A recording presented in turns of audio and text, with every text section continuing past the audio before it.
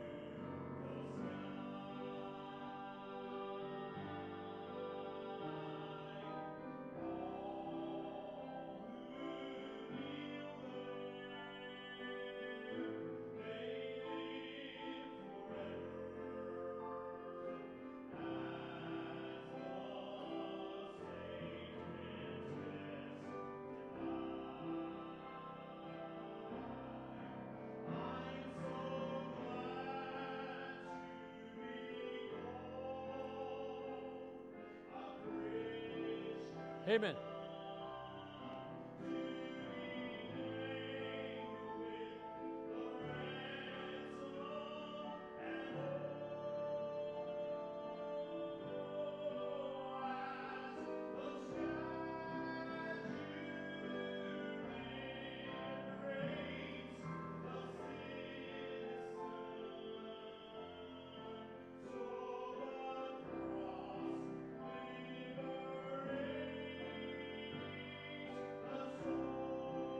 Amen.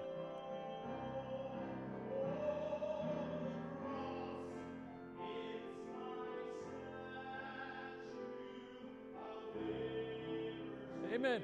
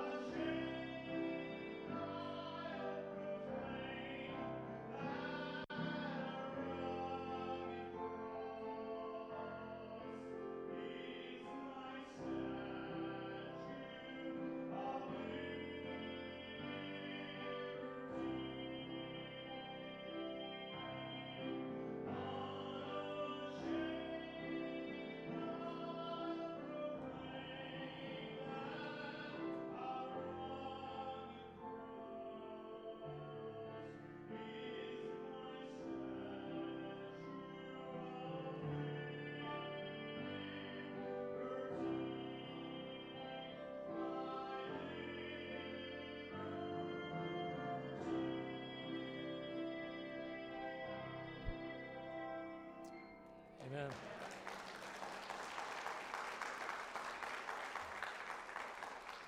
Thank you, Brother Larry. Take your Bibles, if you would, and turn to the book of the Revelation of Jesus Christ. And let's stand, if you would, if you're able to this morning. As you turn there, turn to chapter 1 of the book of Revelation. And, of course, you have an outline in your bulletin this morning. A lot of times I hear people say the book of the Revelations. It's the book of the revelation of Jesus Christ. And you'll see that this morning. But aside from the verses that you have in your outline this morning, I want to give you a little introduction from the Word of God. I believe the best commentary on the Bible is the Bible. That was pretty weak. Best commentary on the Bible is the Bible. Amen. There's a lot of good books out there, but you're not going to find a better one than the Word of God. Amen. And I want you to see this morning, as God led me to this thought, when love is gone. When love is gone. That's why we're having a couples retreat. Seriously. You think about how many times we get married and the love grows cold. And we need from time to time to rekindle. And that's what the message is about this morning. In Revelation chapter 1, you follow along with me. I'm not going to read the entire chapter, but I'm going to read this into our text this morning. The Bible says in Revelation chapter 1, verse number 1, the revelation of Jesus Christ, which God gave unto him, to show unto his servants things which must shortly come to pass, and he sent and signified it by his angel unto his servant John, who bare record of the word of God and of the testimony of Jesus Christ and of all things that he saw. Verse 4, John, to the 7 churches which are in Asia, grace be unto you and peace from him which is and which was and which is to come, and from the 7 spirits which are before his throne, and from Jesus Christ, who is the faithful witness and the first begotten of the dead, and the prince of the kings of the earth, unto him that loved us and washed us from our sins in his own blood. Drop down to verse number 10. I was in the Spirit on the Lord's day, and I heard behind me a great voice as of a trumpet, saying, I am Alpha and Omega, the first and the last, and what thou seest, write in a book, and send it unto the 7, what? Churches, which are in Asia, unto Ephesus, and unto Smyrna, and unto Pergamos, and unto Thyatira, and unto Sardis, and unto Philadelphia, and unto Laodicea. And I turned to see the voice that spake with me, and being turned, I saw 7 golden candlesticks, and in the midst of the 7 candlesticks, one like unto the Son of Man, clothed with a garment down to the foot, and girt about with paps, with a golden girdle. Look down in verse 16. And he had in his right hand 7 stars, and out of his mouth went a sharp 2-edged sword, and his countenance was as the sun shineth in his strength. Verse 20, and the mystery of the 7 stars, which thou sawest in my right hand, and the 7 golden candlesticks. The 7 stars are the angels of the 7 churches, and the 7 candlesticks which thou sawest are the 7 what? Churches. Chapter 2, verse 1. Unto the angel of the church of Ephesus write, these things saith he that holdeth the 7 stars in his right hand, who walketh in the midst of the 7 golden candlesticks. I know thy works, and thy labor, and thy patience, and how thou canst not bear them which are evil, and thou hast tried them which say they are apostles and are not, and hast found them liars, and hast borne, and hast patience, and for my name's sake hast labored, and hast not fainted. Nevertheless, I have somewhat against thee, because thou hast left thy first love. Remember, therefore, from whence thou art fallen, and repent, and do the first works, or else I will come unto thee quickly, and will remove thy candlestick out of his place, except thou repent. But this thou hast, that thou hatest the deeds of the Nicolaitans, which I also hate. He that hath an ear, let him hear what the Spirit saith unto the what? Churches. To him that overcometh will I give to eat of the tree of life, which is in the midst of the paradise of God. Shall we pray? Lord, thank you. Thank you for speaking to the church. Thank you for loving the church. Jesus, you did not give your life for the White House. You gave your life for the church. And Lord, today you have some words for your church. And Lord, I pray that you'd help us, Bible Baptist Church, to see what it is that you commended them for, but also what you complained to them about. And Lord, help us to be overcomers. Give us the victory, Lord. Help us to be a church that you are pleased with. In Jesus' name we pray. Amen. Thank you for standing. You may be seated. We get into this portion of the Word of God called the book of Revelation. We read in chapter 1 how God instructs John, the apostle, the beloved, to write these things that we have read this morning. John was instructed to write to the 7 churches. We just read in verse number 11, those churches by name.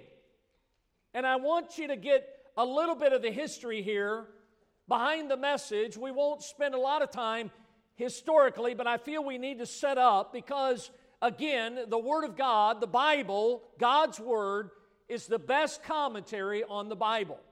And this morning as we look, Jesus has a word for each one of these congregations, each one of these churches that are seen here. Now, these churches that you see up here that are churches of an area known as Asia Minor, these churches you can see from the Word of God, they can be seen in 3 different ways. Now, I want you to think about this as you see those on the map, because one way that they are known and that can be known is prophetically.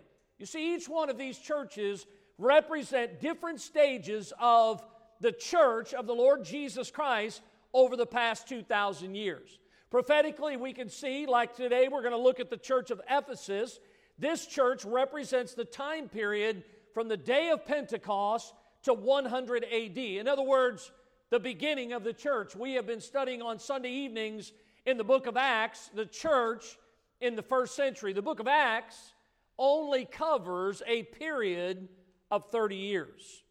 But this time period represented by the church in Ephesus represents the great expansion of the early church.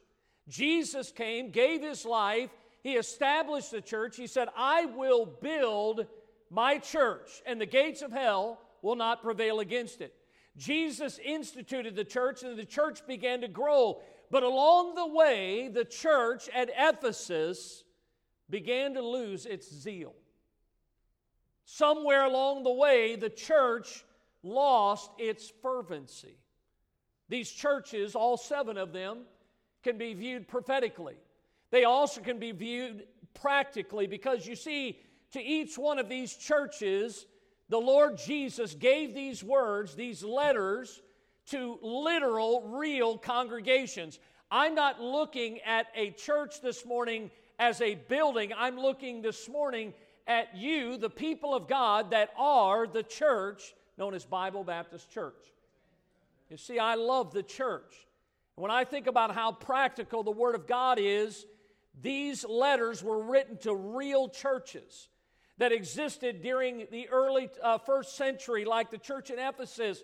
And you find that the Lord is speaking to churches like ours, that is a church that is still in existence today. And I believe just as much as God had a word for the church in Ephesus, God has a word for Bible Baptist Church.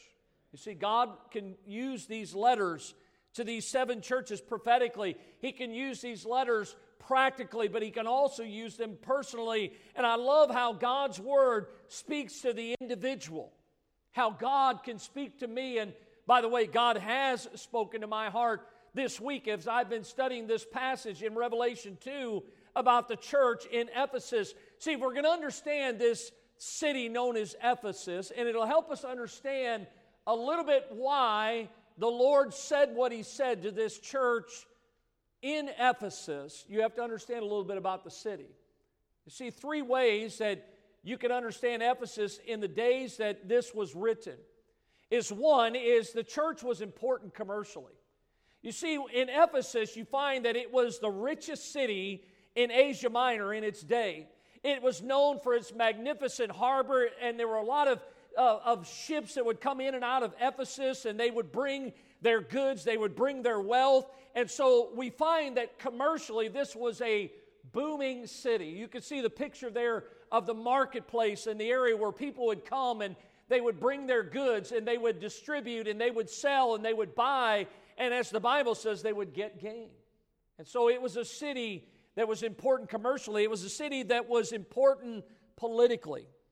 You see, this was a city that because of the Roman Empire, that Ephesus was a place that had been granted the right. It was known as a free city. Now what that meant is that being a free city, that Ephesus had the right to practice whatever form of government that it wanted to, that they were free from the Roman government. The Roman troops were not stationed there. The garrisons of the Roman troops were not there. And by the way, because they didn't have the Roman government and they didn't have the Roman garrison, the troops that were there, this city, unlike other cities of the day, was allowed to thrive because people didn't mind coming there because there was no government. They were a free city. See, it was a city that was important commercially, it was important politically, but it was also a city that was important religiously. Now, Ephesus was the home, as you see on the next slide, to the temple of Diana, also known as Artemis. When you look at this, what many people refer to as one of the wonders of the world, I need to remind you this morning that Diana was the goddess of sex and fertility. That Diana was, this temple was something that was filled every day with hundreds of prostitutes. Every day there was wickedness and vile things going on in Ephesus, and this was a very vile place. But can I remind you, when you study the Word of God, we have the book in our Bible called the book of Ephesians. It was to this wicked, vile city that God sent one of the greatest Christians that ever walked on the face of the earth, and we know him as the Apostle Paul. He went to Ephesus. The Bible tells us that this was a very wicked place, and they were a place that amazingly didn't just get to hear from the Apostle Paul. As I studied this week and in days gone by, I find that they not only heard from the Apostle Paul, but they heard from Timothy, and they got to hear from Aquila and his wife Priscilla. They got to hear from Apollos that Aquila and Priscilla took under their wing. They also got to hear from the Apostle John. This was a city that was a privileged city because they got to hear some of the great giants of the faith of Jesus Christ in the early days. This was a church and a city that was active. Now, the church was serving, like many of our churches today, it was serving in a very wicked hour. God used this church in Ephesus to touch many lives. Many souls were saved. But if you look at the Word of God, what we read this morning, and you fast forward about 30 years, you find that the Lord comes to this church in Ephesus and He speaks to them about where they are now and where He wants them to be. How many of you would want God to speak to you today? How many of you would say, God, are you happy with where I am today in my Christian life? And Lord, if not, where would you want me to be? And ask God to show you. The Lord comes to this church. You know why? Because He has all rights to. Because it's His church. You see, the Lord can come into His church anytime He chooses. And by the way, I pray that the Lord is here today, because the Bible says where 2 or 3 are gathered together in His name, He has promised to be in the midst of us. And we need the Lord here today, because if the Lord's not here, we're not having church, we're just having a meeting. Jesus is among His church. When He comes, He realizes this church in Ephesus was greatly blessed. It had a lot of spiritual light, but it was also a church that had a problem. The problem in the church in Ephesus was the church had grown cold. Somewhere along the way they had fallen. Jesus comes with a message, and by the way, the message isn't all gloom and doom. It was a message of comfort. Can I remind you in verse number 1 where the Bible says that He has this church safely in His hand. Look what it says there, the word holdeth. That word means that He is in complete, absolute control of the church in Ephesus. And He is reminding not only the church in Ephesus, but us today, that He is ever with us, that He is observing us, that He is protecting us, that He wants us to seek Him and to serve Him with our lives. But listen, the Lord has something He wants to say. How many of us would be willing this morning to say, Lord, whatever You want to say to the church, I want to hear it. And I hope that's your heart today. Because this church, like many in our nation today, was a church that desperately needed to recognize that they needed God's presence. And I want you to see this morning the words from the heart of our Savior to this church in Ephesus. Look at, first of all, the words of commendation. Look back in your Bible in chapter 2. The Bible says in verse number 3, I know thy works and thy labor of love, thy patience, and how thou canst not bear them which are evil, and thou hast tried them which say they are apostles and are not, and hast found them liars, and hast borne and hast patience, and for my name's sake hast labored and hast not fainted. You see, he begins by talking about all the good things, all the things that were right in the church. Notice as he mentions here their service. He uses a couple words to describe and to commend them for what they were doing. He says, I know thy works. In other words, all the things that you have done to accomplish for the Lord. And he says, not only do I know your works, but I know your labor. The word there, labor, some of us can identify with this. Here's what it literally means. It means that they had worked their fingers to the bone. They were intense in what they were doing for God. They were very active in doing the work of God. He says, I know thy works, thy labor, and how about this? Thy patience. Now, the word patience means that in spite of all the opposition, and by the way, how many of you know that if Ephesus was a wicked, vile city, the last thing they wanted was an independent, fundamental, Bible-believing Baptist church in that city. And that's exactly what the world we live in today. They do not want a church that stays true to God's Word. And so, folks, there is always going to be opposition. Anytime you open up the Word of God, anytime you mention the name Jesus, there's going to be opposition. And the Lord commended them. He says, I know your patience and how in spite of the opposition you are enduring. Look, God didn't save us to coast into glory on flowery beds of ease. Notice, He saved us to be active in His work until He calls us home to glory someday. That's why Jesus said Himself, occupy till I come. The Bible says in 1 Corinthians 10, whatsoever therefore you eat or drink, whatsoever you do all to the glory of God.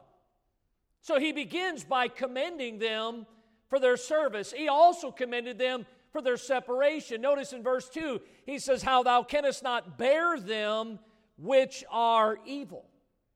In other words, here's some Christians that said, hey, look, I understand there goes the world, but guess what? I'm not going with them. I'm not going that direction. The world might say that's okay, and the world might say that's acceptable, but guess what? If it's in vogue in Ephesus, I'm not a part of that. That's what he says. Look, I commend you for your separation, how that you realize you live in a wicked, vile city. The immorality, the evil that defined their world was not a part of their lives. They took a stand. Listen, if you want to make a difference, you got to be different. And that's exactly what they did. And he commended them for their separation. Does not the Bible say, come out from among them and be ye separate, saith the Lord? The Bible says, I beseech you, brethren, mark them which cause divisions and offenses, contrary to the doctrine which ye have learned, and avoid them. I see a lot of Christians who are raised, taught the doctrines, the Word of God, and as they get older, they become more desensitized because of this wicked world that we live in, to where things that used to shock and awe them, they just accept it now. You see, you live in that cesspool long enough, it's eventually going to take its toll on your life. You're going to start to change some things, and that's why Jesus said in Matthew 5, let your light so shine before men. See, if your light's shining, then people see your witness. They see what you're doing. They say, hey, there is something different about that guy because he doesn't act like everyone else at work. And the Bible says that they may see your good works and glorify your Father which is in heaven. See, he commended them for their service. He commended them for their separation. He commended them, notice thirdly, for their standards. I mean, they literally put these individuals to the test. Look what it says in verse number 6. He says, but this thou hast, that thou hatest the deeds of the Nicolaitans, which I also hate. In verse number 3, he says, they say that they're apostles and are not, and has found them liars. You know, they were just like those in the book of Acts, where the Bible says these were more noble than those in Thessalonica, in that they received the word with all readiness of mind, and they searched the newspaper. They searched CNN. No, they searched the Scriptures. Hey, listen. Excuse me if somebody stands up in a sacred desk in what is called a church and is preaching something that is not in the Word of God and has the audacity to say that they are an apostle. That's about the time you need to stand up and say, excuse me, that's not in the Word of God. That's not in. Last time I checked, this is a Bible-believing church. I run into people sometimes. Notice again in verse number 2, they say they are apostles. Folks, you need to study the Word of God. There are people today that still teach and try to get people to swallow the lie that there are apostles still in this world today. Do you know to be an apostle you had to see the risen Savior? Now, unless somebody's discovered the fountain of youth, that's impossible. Understand, there is no apostolic succession.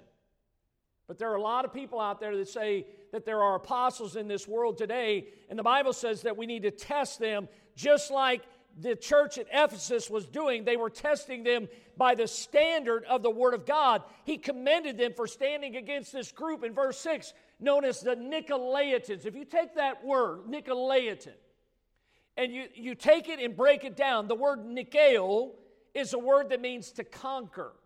And the word laos means people. Put it together now. It means to conquer the people. Now, there's some discussion, debate over who the Nicolaitans were. Many believe there was a man by the name of Nicholas that was our leader of this group of people. It's really unsure exactly who they were, but one thing is sure is that they were a group of people that wanted to run the show, and they wanted to keep people under their control. And there's a lot of people today. Listen, you're here this morning under your own free will. I don't have some kind of, on you. I'm not here to dupe people. God's given us a free will, right? But God's given us something to govern our will, and it's called the Word of God. And there were these people that said that they were apostles, and the Ephesian believers, they refused to let false doctrine permeate in their church. We're just not going to allow that. We're not going to have that. I was talking to a man yesterday as we were going house to house, and I shared some stuff with him. Brother Adam was there with me. You can ask him. I told the man, I said, look, do not take my word for it. Open your Bible and see if what I'm saying to you is true. Because, folks, listen, they don't need my word. They need God's word. And he commended them because they had biblical standards, and then also he commended them for their steadfastness. In verse number 3, he says, you have labored and have not fainted. They had stood the test. They had persevered even in spite of the opposition. The Bible says, let us not be weary in well-doing, but in due season we shall reap if we faint not. Now listen, look at me. Sounds pretty good, doesn't it? He was commending them for a lot of great things. Sounds to me like a good church. Do you notice the first word in verse number 4? What is it? Yeah, those words are interesting in the Bible. Because the Lord took the time to commend them, but then notice he goes from his commendation to words of complaint. The first thing he does is he shares with them his disappointment. His disappointment, he says, I have somewhat against thee. Uh-oh. You ever come into the house and you know that your dad's looking for you? Boy, I got a problem. And my problem is you. And the Lord says, look, there is something about this church that I am not pleased with. Somebody said the heart of the problem is the problem of the heart. Jesus was grieved with the problem that he saw in the church, and he sees what they were doing and who they were. And here's why: because God knows your heart today, and God knows my heart. We can sit here in a suit and a tie and look all churchy today, but God knows who we really are. The Bible says in Jeremiah 17, I, the Lord, search the heart, I try the reins, even to give every man according to his ways and according to the fruit of his doings. Jesus expressed his disappointment, and then he shared with them his diagnosis. Here's what he says. He says, listen, he says, I have somewhat against thee because thou hast left thy first what? Love. Thy first love. You know, he was saying to them, you don't love me like you used to. You remember what it was like when we first met? You remember how excited you got when you realized that I died for your sins? I remember what it was like when my wife and I were dating. Man, I couldn't wait to see her. I couldn't wait till the phone rang. It was this thing that sat on the... that had a cord that was curly, and you'd pick it up. It wasn't something in your pocket.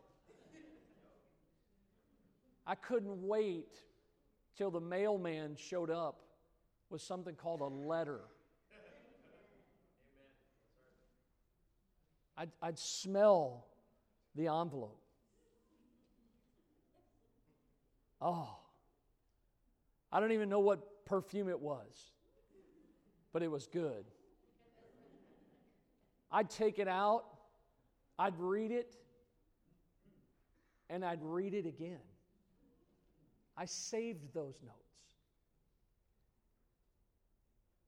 I still haven't forgot that. But I wonder, is my love the same for Jesus as it was when I met him 33 years ago? I remember how excited I was when I began to realize he died for my sins. He really was my first love. And Jesus says to the church, you don't love me like you used to. You see, they were like Martha. They were busy. They were doing things, but their hearts no longer burned for him. It's easy to get that way, isn't it? The Bible says, I am jealous over you with a godly jealousy, for I have espoused you to one husband, that I may presents you as a chaste virgin to Christ. I don't really ascribe and spend a lot of time with the newspaper, but years ago I got kind of intrigued with the comic section. That's my speed. And there was this comic strip in there that I just learned to just love. I don't even know if it's in the paper anymore. It was called Leroy and Loretta, the Lockhorns. Anybody know who it is? A couple of us do. And I was reading some this week, and I always enjoy their comments to one another. And Loretta said to Leroy one day, she said, "If you really love me, you would buy me a riding vacuum cleaner." That's real love. Loretta was outside one day, and her neighbor came over, and they were standing there by the fence, and they were talking. And she looked at her neighbor, and Loretta said to her neighbor, she said, "For our silver anniversary, Leroy gave me a roll of silver quarters." That's what he gave her. Doesn't sound like love to me. After slaving in the kitchen because that's what he got her, she slaved in there for hours to make Leroy a nice meal. She brought the meal in, set it down on the table, and Leroy looked down at what Loretta had spent hours making in the kitchen. He looked at the plate, and then he looked up at Loretta, and he said, "Was the steak's final request to be cremated?"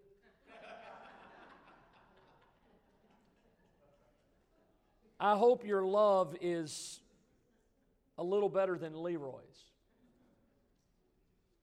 I hope you remember the love that you once had for the Lord. You see, this church in Ephesus was a church that was a group of people, listen, they were saved. They were serving other people, but their motive for their service was all wrong. Love is the only worthwhile motive, and it's impossible to labor without love, but it is impossible to love without labor. You cannot be in love with the Lord and be inactive.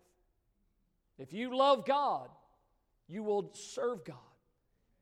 See, our hearts need to be filled with that first love that we once had, and Jesus gives some words of commendation. He commends them for what they did, and those words of commendation turn to words of complaint, and then his words of complaint, listen, turn to words of correction. Look what the Bible says in verse number 5. "Remember, therefore, from whence thou art fallen, and repent, and do the first works, or else I will come unto thee quickly, and will remove thy candlestick out of his place, except thou repent." I always struggle in my life when I was younger, and even now as I'm older, with those or elses. But sometimes they come. Do you know we're the ones that can change it to where the or else won't be what it could possibly end up being? Look at these words of correction, because here's my thought was this week was Jesus didn't come to hurt them. He came to help them. If you're here this morning, listen, and you came this morning to meet the Lord came to help you. He wants to help this church in Ephesus, and he begins to tell them how they can fix what is wrong. Well, how do they do that? Here's his words of correction. Notice the first word, remember. He tells them, I want you to look back to the day that you trusted me as your Savior. I want you to look back to the way things used to be, to the excitement that we used to have, to the joy that you used to have in your heart, to the dreams that you once had, that the love that motivated you to do the things that you did. He says, I want you to remember. But the next word that he gives them is he says, not only remember, but he says, and once you remember, then I want you to repent. Now, what is repent? Biblical repentance is a change of mind that leads to a change of action. Folks, you cannot just keep going in that direction you're going, because according to the Word of God, you've left your first love. And the Lord's saying today, come back. I'm waiting. I'm here. I want you to come back to me.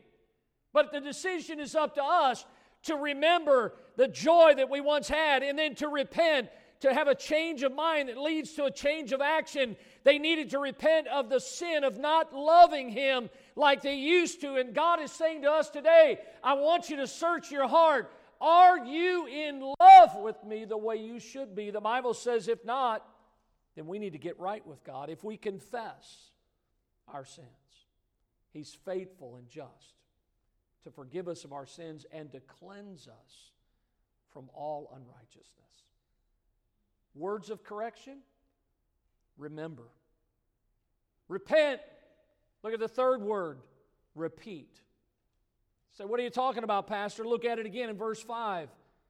And do the first works. I wonder what my wife would do if I got out a piece of paper and I wrote her a letter and put it in an envelope and mailed it to her. I wonder what my wife would do if we pulled up to a restaurant and I got out and ran around the car and opened up the door. I wonder what would happen if I started doing the things that I used to do. I wonder what the Lord would think if I started doing the first works, the things that I used to do. See, I used to go to church Sunday morning, Sunday night, Wednesday night. Now I only go on Sunday. I used to sing in the choir, love to sing for the Lord. I don't really have time for that anymore. Folks, there's a lot of things we used to do. According to this verse, verse 5, it says those are the first works. You know what first works are in our lives? Read your Bible. Pray. Witness.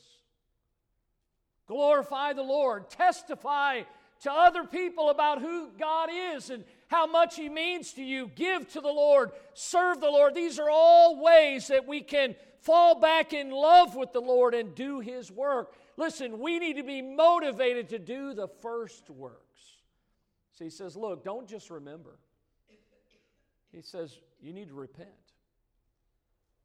And once we repent, then you need to repeat.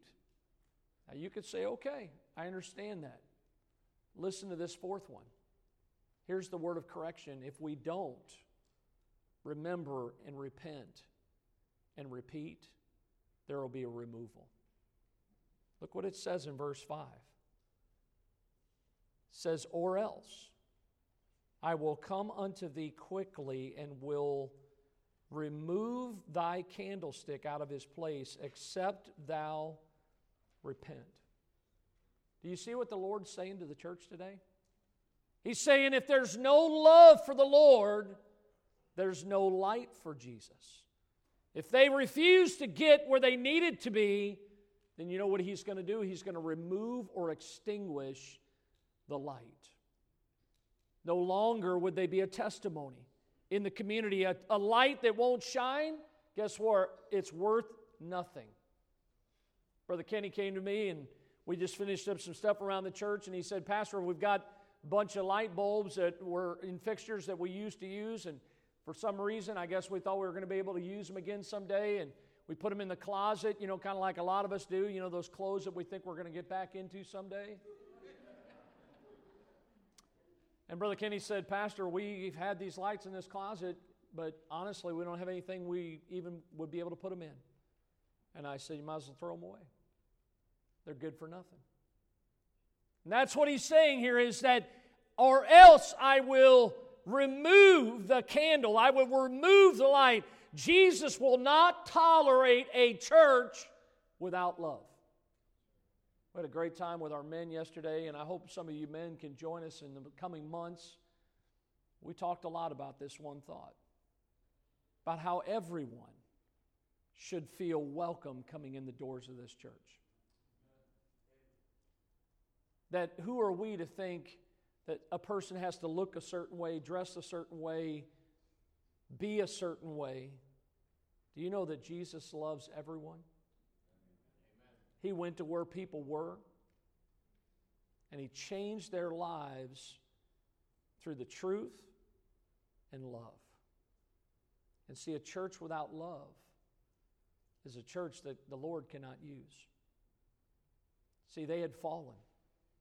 They had left their first love. I don't know who I'm talking to today. I don't know where you're at in your love life. But can I show you the one last word that he gives him? He gives him a word of consolation. Look at verse number 7. He that hath an ear, let him hear what the Spirit saith unto the churches. Here's what God's saying to you today. Are you listening? Have you paid attention? This is for the church. And the Bible says in verse 7, to him that overcometh, in other words, to him that loves me, to him that serves me, to him that is motivated by his love for me, to him that overcometh will I give to eat of the tree of life, which is in the midst of the paradise of God. You want to enjoy heaven someday? Look here, don't wait till you get to heaven to love the Lord. Start loving Him today. You see, He had some words of commendation. We all like to hear good things, don't we? But Jesus didn't stop there, because He said, I have somewhat against you. And the problem is, there's a problem with the heart. This morning, what God is asking you to do is to check your heart. Are you in love with the Lord? Are you in love with the Lord the way you used to be in love with the Lord? Let's bow our heads this morning with our heads bowed. Everything's different when love is gone. I pray that our church will always be a loving church, that we'll have the kind of love that the Lord has for us, and that love will be the love we have for others. Lord, I pray that you bless the invitation this morning. Use the Word of God as you have in the past, Lord, to speak to hearts. Lord, I believe that your Word has gone forth this morning as you spoke to this church in Ephesus. And we are not the church in Ephesus. We are Bible Baptist Church.